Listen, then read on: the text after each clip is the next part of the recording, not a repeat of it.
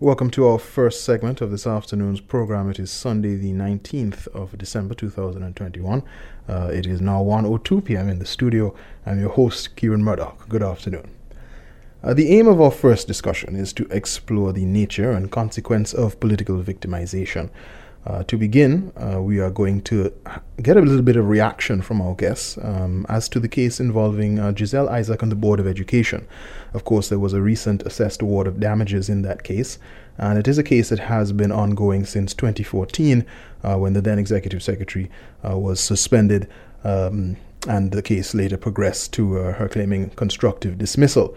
It took a number of twists and turns. There were other matters that affected it in terms of criminal charges that were laid, pursued, a number of arrests until Ms. Isaac was cleared of those charges. And following a string of recent victories in court, she has now obtained an assessment of damages in relation to her unfair dismissal, a constructive dismissal case rather. So we will discuss on this segment how victimization affects individuals, the political system, our political culture, and the willingness of persons in both public and private life to do various things, take stances against those in power, how it affects the effective functioning of government, and how it affects the public purse. And as I said, our main question for this segment is what is the true cost of victimization?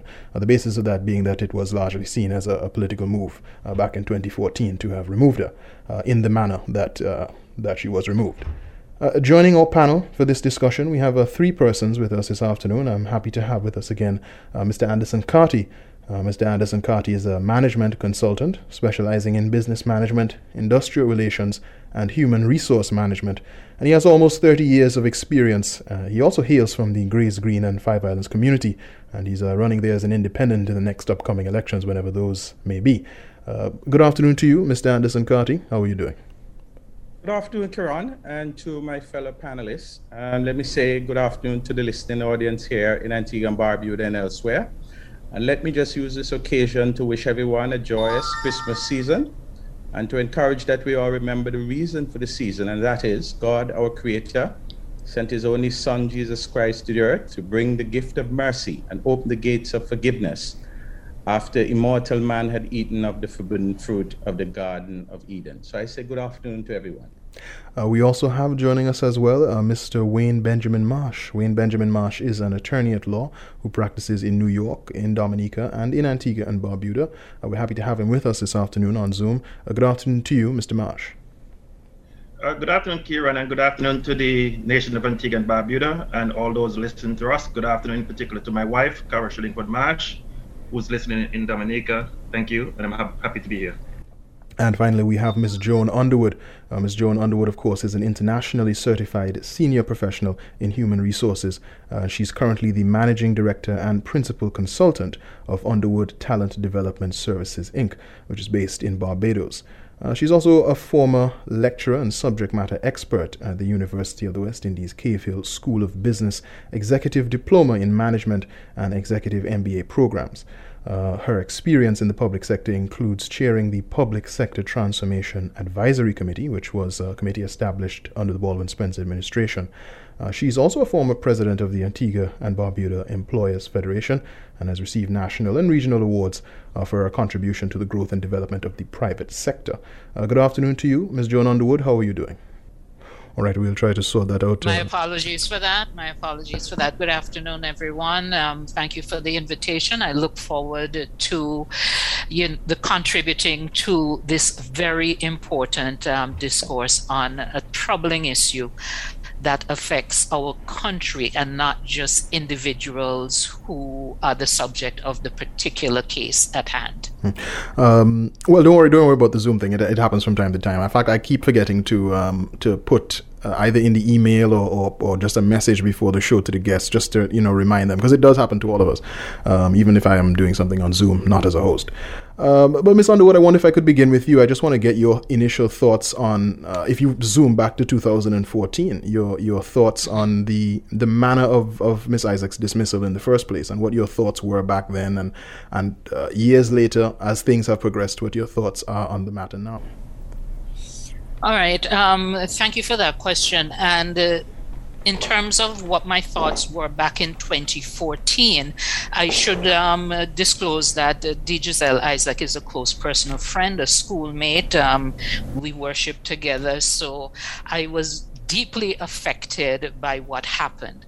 As an HR practitioner, I was aghast at how clumsily the matter was handled, because they erred from the get-go. So, for example, in placing someone on suspension and indicating that there would be an investigation, and then making absolutely no contact with the individual during the course of said investigation, that flies in the face of the principles of natural justice, right? How can you have an investigation involving an individual and not a single question is put to that individual? Then, in terms of simply complying with the labor laws in Antigua and Barbuda, there are accepted rules and laws in terms of the duration of suspension, the maximum duration of suspension, what needs to happen during the course of that. And so from the get-go, it was obvious once she was locked out of the office after the suspension period had elapsed, that was indeed, as has been ruled, constructive dismissal. And then it continued to go downhill from there. Even during the course of the suspension, the failure to respond to any of the letters inquiring and seeking for the particulars, just to fail to respond to them. So, and then the way that the employer and other agents related to the employer played out this in a public platform while steadfastly refusing to engage Miss Isaac herself. So, it just went bad from the beginning. And in terms of your question about my response, I was actually involved from a distance, because at the time, Miss Isaac was engaged by a project which I was managing, the Caribbean Leadership Project, which was a project funded by the Canadian government and covering 12 CARICOM countries. And she was a member of one of our technical advisory committees.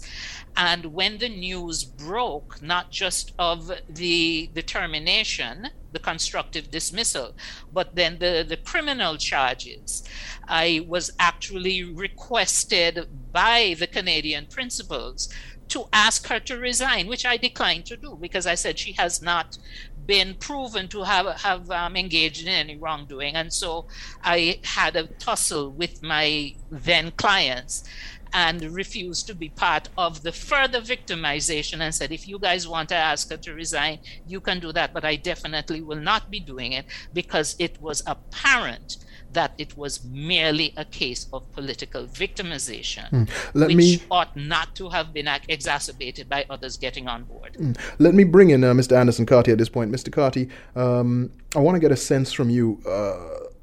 What would have been the correct process then? What would have been the correct process if, let's say, let's be frank, if you're an incoming government and you lack confidence in any person who is in an executive position of that nature, what would have been the correct process to have removed that person without all this clumsiness? And of course, what would have been the correct process in line with the fact that you say you were mounting an investigation?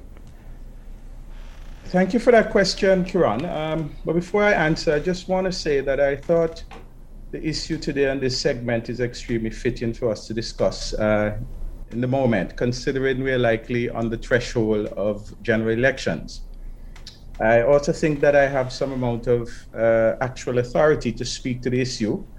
The cost of political victimization, consider that I, myself, 4 other fellow managers, and 19 former staff of the Transport Board had also fallen prey to this political victimization at the hands of the ruling administration. In addition, persons would know that I also ply my profession as an industrial relations consultant and trade unionist in the industrial court, from whence the judgment on which we speak today would have emanated. But my opening salvo on the issue would be this: the devil himself lives in the system of government that we have. sadly to say, we have inherited this political system from our colonial masters, which was largely designed, I think, to keep citizens subjugated to the system in order to control them. And so while the faces change from white to black, the system remains in place and is still used by our political actors to fulfill their own purposes and objectives. And we have a situation where to the victor goes the spoil and the losers be vanquished to the proverbial Isles of Elba to suffer humiliation, ridicule, and hunger. And so it is this same unchanged corrupt system that is grounded on rewarding political loyalty and patronage by way of plundering the state resources that must change if there's to be justice, fairness, equity at play whenever there's a change in government administration. However, the practical side of this argument, Kiran, is that whenever a new government administration comes to power, apart from them wanting to make room for their political supporters and financiers and lackeys, there's usually an element of resistance, sometimes from the civil servants who silently or openly support the losing party, and particularly from those government employees that are hired at the whim and fancy of previous government administration. These persons we refer to as the non-established employees was created as a parallel arm of the civil service. And also those to whom we may commonly refer as public officers, cabinet appointees. And they can have a real impact on sabotaging and undermining a new government and its programs and policy. And so we do seek to resolve this type. How do we seek to resolve this type of potential political impasse? Certainly, we cannot continue to go the route of victimization, as the personal cost to individuals and the price tag for the nation is simply astronomical. And so we go to a process. We have to find that process that lends itself to having dialogue with a view to making a determination whether it's necessary for the public officer or that non-established employee to be moved from the area where they are, or if they would prefer, we could sit down and have a discussion regarding a mutual separation, because we understand that there must be some balance. The new administration must be comfortable in terms of how it moves forward, having the confidence of its employees and also knowing that the employees have confidence in them, because the relationship cannot exist without that. And so we have to come up together as a nation with a system or some kind of commission that would lend itself to a process where we sit down and we make a determination, how do we create a win-win situation? And in the case of the Gisele Isaac matter, clearly the correct process was not used. It was bullying, it was termination of the worst kind, constructive dismissal, which I will go on to explain later in the program. Mr. Wayne Benjamin Marsh, on the topic, because we are talking about the Gisele Isaac case with the Board of Education, but we are more broadly discussing victimization, and Mr. Carty has very nicely led us into that discussion. One of the comments I often hear when it comes to victimization is, especially in cases where, for instance, it's an issue of employment. The sort of effort that one may have to expend in terms of fighting it in and of itself is something quite oppressive. And I referenced the Gisele Isaac case in that, the case has been going on for quite a while, and it was sort of related to a number of other cases, criminal cases that have now been squashed. What impact does that sort of fight, that sort of mountain to climb, have on individuals who find themselves in these positions? Kieran, I would not want to look at the impact only as it relates to the individual. I believe the impact is much broader than individual. The impact is on the entire nation, because putting aside the cost that that individual would have incurred, you also have to think about the collateral damage that those persons who depend upon that individual will suffer. I can recall a few years ago in 1994 thereabout, when Dr. Lake was removed from the Halberton Hospital. One of the things that came out during the course of the legal battles is that he was in the operating theater and learned that his subordinate was actually summoned to a meeting with another individual as a direct result of the matters that were being discussed to remove him as the as the medical director at the hospital. So when we think about this, we cannot look at solely the cost, which is oftentimes in the hundreds of thousands, but the cost to the individual, but we have to look at it in relation to the cost that it has on the society as a whole. So generally, you'll find that if we make a serious analysis of the situation, the cost of victimization is the loss of livelihoods, not of the only not only of the particular individuals, the society, and perhaps even debt. That is the cost of victimization. It is something that we ought not to tolerate. It is something that happens regardless of which political party is in office. And our attitude towards that should be one, which my sister rightfully pointed out, is that persons has to take individual responsibility. Because I am not sure that we should sit back and allow persons in certain offices to use us as employees of the state, as servants to carry out their evil intent.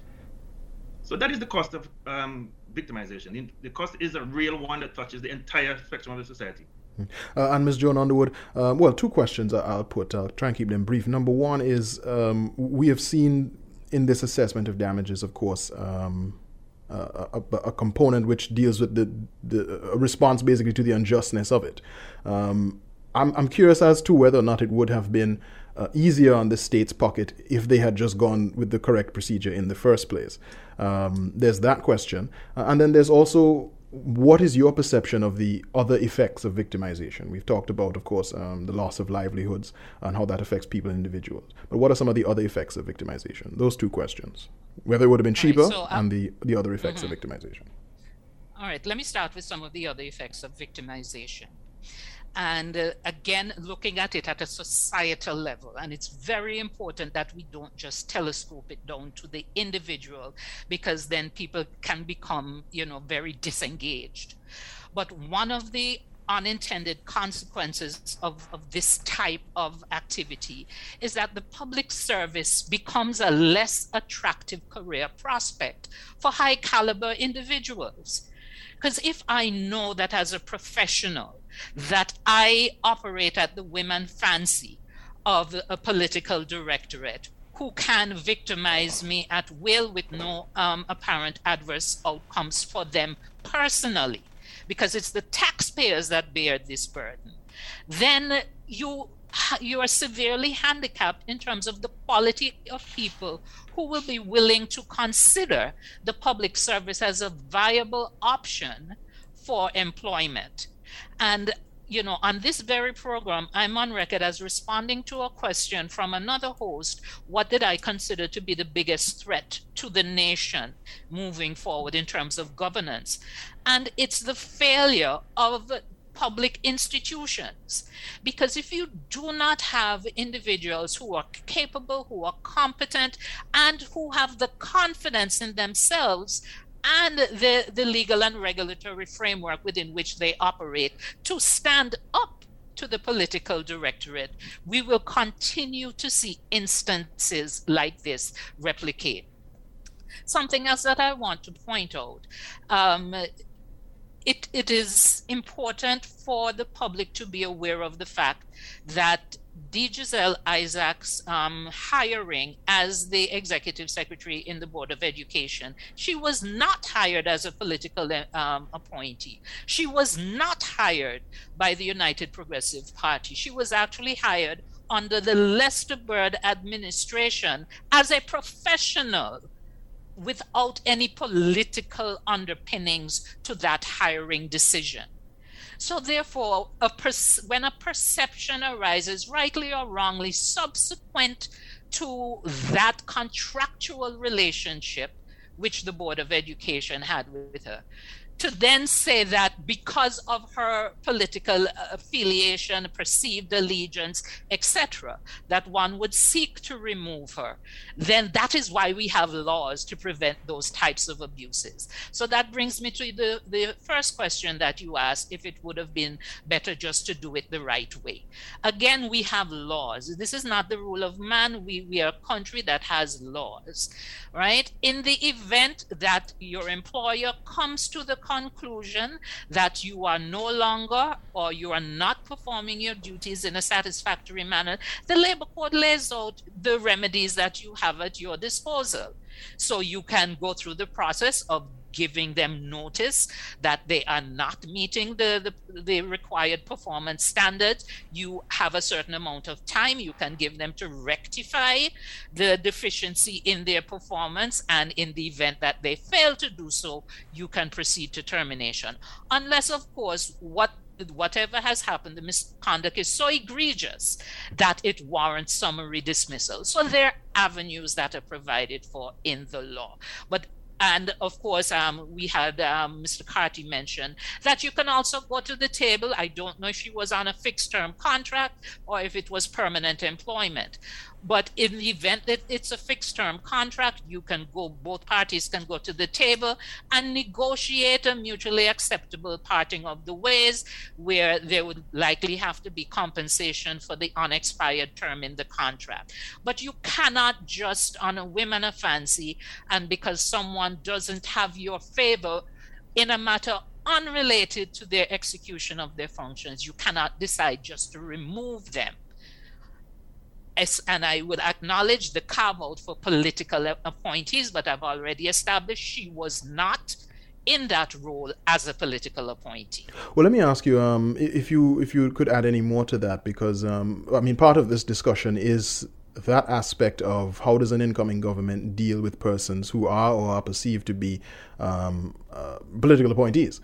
Now, you would have clarified the nature of her work prior to the UPP administration specifically. But I'm curious as to whether or not before 2014 it was apparent. I mean, if I'm correct, Ms. Isaac was at some point the Speaker of the House, right? That is not a political appointment. Well, it is in Antigua and Barbuda. Well, there's a perception, okay? But it is not a political appointment. Okay. All right. Well, I just wanted to get that out of the way. I just wanted to get a take on that. Mr. Anderson Carty, a follow-up question in terms of, I think we talked about how victimization broadly impacts the public service and persons' willingness to find and to hold a career in the public service. I'm wondering, to what extent does it create a culture of, as Miss Underwood would have alluded to, a culture of basically fear. Persons in certain positions unwilling to take a stance on principle, or perhaps take a stance to toe the line of the law because of that fear that one could be sacked unjustly and victimized. Well, let's put into context the case of Dame Gisele Isaac. And persons who may not know the history of this matter, who is Dame Gisele Isaac? She's an intelligent, bright, articulate, and professional Antiguan woman. I believe she would have dedicated perhaps more than half of her life to public service, from which this Twin Island nation has been the direct beneficiary. Indeed, I believe she still has a lot to offer as a proven sound public administrator of a statutory board, the Board of Education, from which this nation's youth and those adults pursuing higher learning have benefited under her watch for almost 14 years. Now, the nation would have seen general elections in June 2014, where the Labour Party was swept to power in a landslide victory. And by July of 2014, the executive secretary was unceremoniously suspended without valid reason and or due process as set out in law or good industrial relation practices. She was handed a letter, I believe, by a subordinate, which suspended her for 28 days. She got no specific reason for the suspension, and subsequently a report circulated in the public that painted a picture of malfeasance in office. She had absolutely no opportunity, Karan, to know the allegations against her beforehand, nor was she given a chance to counter them in any disciplinary hearing. The report, which she also never received, made it into the public domain. And I believe this was deliberate, and it set about to taint her reputation in the eyes of her peers. Upon her return to work after 28 days, she found the doors to her office padlocked, and she was sent on further suspension. It was very clear by then that the employer no longer wished to be bound by the contract of employment. And so, acting on advice, she claimed constructive dismissal after that action became clear. And what is constructive dismissal? It is where an employer's action makes it abundantly clear that they no longer wish to be bound by the contract of employment, or in circumstances where the employer commits an act against an employee that, even by the standard of the officious bystander, is so egregious that the employee may reasonably consider himself or herself as constructively dismissed, no longer in the employ. Mr. Carty, let me jump in here. So we had that situation. I wanted to jump in. Sorry to pause you. I wanted to jump in. If I could flip the focus a little bit. You can feel free to continue, but I want to flip the focus again to interject with another question, which is whether or not you think that the current, I wouldn't know how to call it, generally the makeup of the public service. I mean, you described a parallel system of an established civil service and a non-established sector. And I know that has been an issue of major debate in Antigua and Barbuda along the lines of public service reform for the longest while. To what extent do you think that there should be reform to create a class of public servants who understand that their appointment is, and I wouldn't even be talking about a position like the executive secretary of the Board of Education. That's more professional. But that you pretty much come and go with the administration. And again, I'm not saying that would be something that would apply in this case to Ms. Isaac. But we're broadly talking about victimization here. That we should create a class of public servants like that, and that we should move others into a position where they're not so much at the utter disposal of the cabinet. I accept that the time is long past for us to have that discussion, and together as a nation, we decide how that issue can be tackled. Now, we understand that the public sector that comprises the established arm of government and the non-established arm of government, again, it was a system created to maintain political patronage and loyalty. And that is something that we have to address. And it requires broad-based consultation, I believe, and in particular for those positions which are substantial positions that can impact the success or failure of a new government administration, that there ought to be somewhere in the equation a situation where the two parties can sit down and come to some proper determination. A commitment of loyalty: I promise I will not be a hindrance to administration, or I think it is better for me to take a package and go, or submit myself to some equity commission that could negotiate between the two bodies a separation that would be a win-win for both. So yes, those things need to be encouraged and discussed widely for a decision. But I want to go back to conclude the point I was addressing for the benefit of the public, Kiran, that after that action against the Gisele Isaac, the government then, through the engagement of high-powered and highly paid lawyers, and this was paid by the nation. And of course, the then minister went about to compose and create what I call a fictitious narrative of wrongdoing by the good dame. And their actions were simply preposterous. I think it was cowardly, and I think it is egregious, to say the least. And then, of course, there was the effort, I believe, to bankrupt her by dragging her to the court system, from the industrial court to the Court of Appeal to the Privy Council and back to the industrial court. And then they conceded that the action was wrong in the first place. And so it is the action of the cabinet of Antigua and Barbuda, so the people of Antigua and Barbuda understand, is now costing the taxpayers of Antigua and Barbuda in excess of 600,000. I know the news has been reporting punitive measures, a little over $250,000, but the actual price tag, and I have a copy of that judgment. In fact, I was in court when the assessment was delivered, and it is over $600,000 that was awarded to Gisele Isaac, not to mention the attorney fees and bills coming from the government to their own high-powered lawyer. So we're probably looking at close to $800,000, $900,000 in actual payout. for this matter. And clearly it is a cost to the people of Antigua and Barbuda, and we must be concerned. And if you have regard to the transport board matter, there's also been award to the managers that is in excess of almost $1 million, and that has yet to be paid. Again, it is taxpayers that will be paying that. I will be paying myself when the court eventually comes to that decision. My matter is with the appeals court, and certainly the result would be similar as in the case of the Gisele Isaac. We have to address these issues frontally. Mr. Wayne Benjamin Marsh, any comment you'd want to make at this point in response to anything that's been said? I just want to agree with the positions taken by my fellow panelists. But in addition to that, I wanted to look at how do we address this issue of victimization.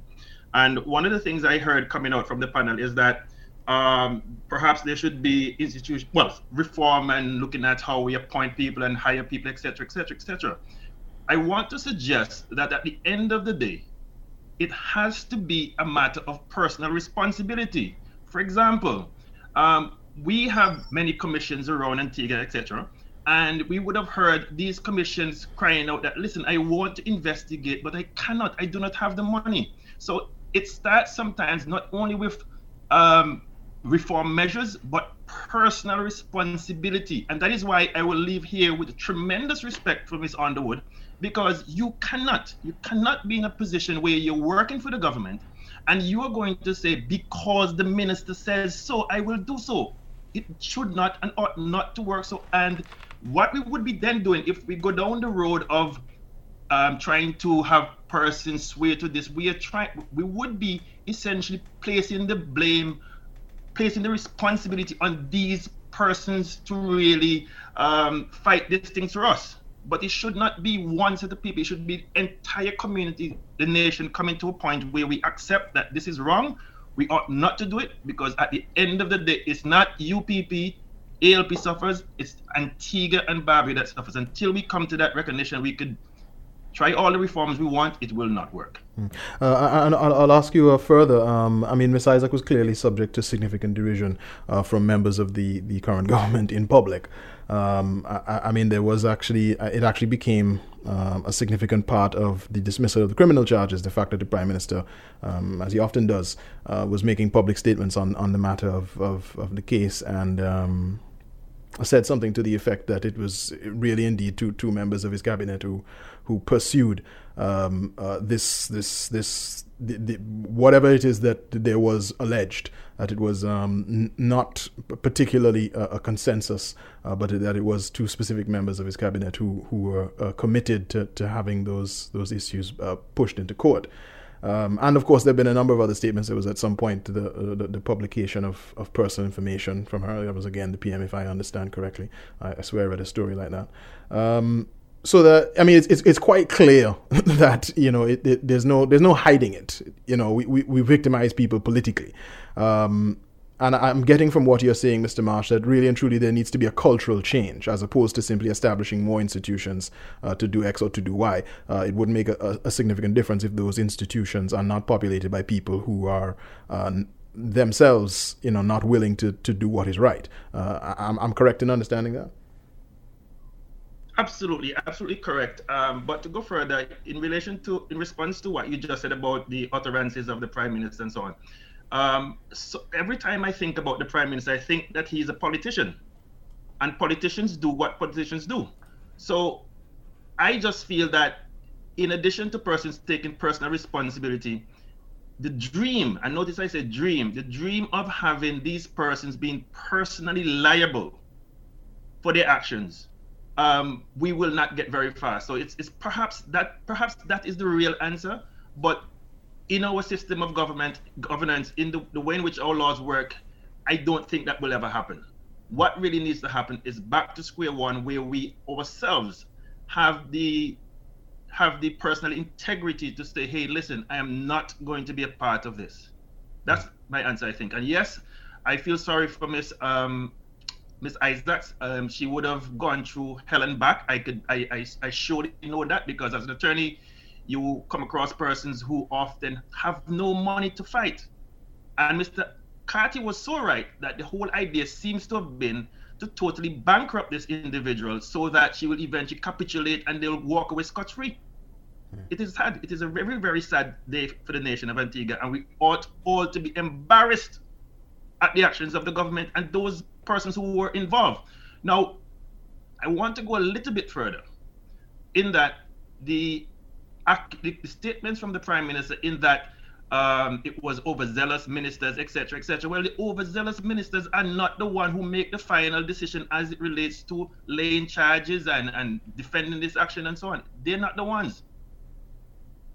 So we need a cultural shift, regardless of the position which we hold in the government and the governance of the country. We need to take responsibility for our actions. We cannot hide behind the cloak that I'm working for the government and I'm acting on behalf of the government. Well, in that, I take it that you're saying that, of course, we have to look to other persons such as the police and the authorities responsible for prosecution in terms of those matters, and also, of course, persons in the Ministry of Legal Affairs who might pursue certain issues. Yeah. Let me. I was going to say, let me go on. Well, go ahead. Sorry. Let me just say something to you. As an attorney, whenever a client comes to me, I assess their case and I say to them, listen, this is a waste of your money. This is a waste of my time. Forget about this. Go and fix the situation. It cannot be simply because you're being directed to do something, you do it. So everybody has to take responsibility. I'm going to go on a final round now because we have just about 2-3 minutes left. Miss Underwood, anything that you'd want to add as we wrap up this segment? Yes, I want to endorse everything that Mr. Marsh would have said, and to shift the focus towards solutions. And I think one of the avenues, in addition to what he said about personal integrity and accountability, etc., I do think that there's work for us to do in terms of our institutional frameworks and in terms of administrative law, which would provide some recourse for persons who have been on the receiving end of mistreatment from the executive branch of government. It is important for us to give them some remedies that don't require them to have to go to private attorneys and spend money which some people simply may not have. So therefore, it's important for us as a nation to decide that we need to build safeguards into the system. I'd like to just to touch on the example of Jamaica. So we know that we have an ombudsman here. Jamaica also had an ombudsman, but moved away from that system and introduced what's called a public defender. And in Jamaica, the public defender actually, someone who feels that they have their rights have been violated by the executive arm of government, can go to the public defender, which is independent and has investigators not part of the police, but who report specifically to that unit, who then investigate the matter and can refer the matter to the courts for further action to be taken. So again, that would be in terms of solutions. In addition to what Mr. Marsh said, I think we need to be looking at putting institutions in place to safeguard the rights of the citizenry so that we don't have politicians bragging that they're going to use the institutions of state to bankrupt citizens who do not meet with their favor. Final words, Mr. Anderson Carty, briefly. Thank you. And my final word would be the responsibility or the responsible party is the cabinet and or the cabinet minister who has been handed the individual portfolio. Yet at the end of the day, there's absolutely no personal or collateral cost to them when these judgments are delivered that cost the state, having regard to what we see as deliberate acts of victimization. So I ask, who will bell the cat in cabinet when they make these decisions to victimize persons who commit themselves to nation building? And I will end on that note. Thank you for having me, and good afternoon to my fellow panelists. And Mr. Wayne Benjamin Marsh, final words. Yes, final words. I wish to suggest to the public that the cost of the actions of those persons in public office, politicians in particular, should be a loud voice being shouted, a loud voice or song being sung at the polls. In other words, when they act like that, the public should respond by putting them out of office. With that, we're going to end this segment here. I want to say thank you to all three of our guests this afternoon. We were joined by the last speaker you heard there was Mr. Wayne Benjamin Marsh. He's an attorney at law. He practices in New York, Dominica, and Antigua and Barbuda. We were also joined by Mr. Anderson Carty, a management consultant specializing in business management, industrial relations, and human resource management. And as well, we were joined by Ms. Joan Underwood. She is an internationally certified senior professional in human resources, and she's currently the managing director and principal consultant of Underwood Talent Development Services Incorporated. Thanks to all three of you for joining us this afternoon.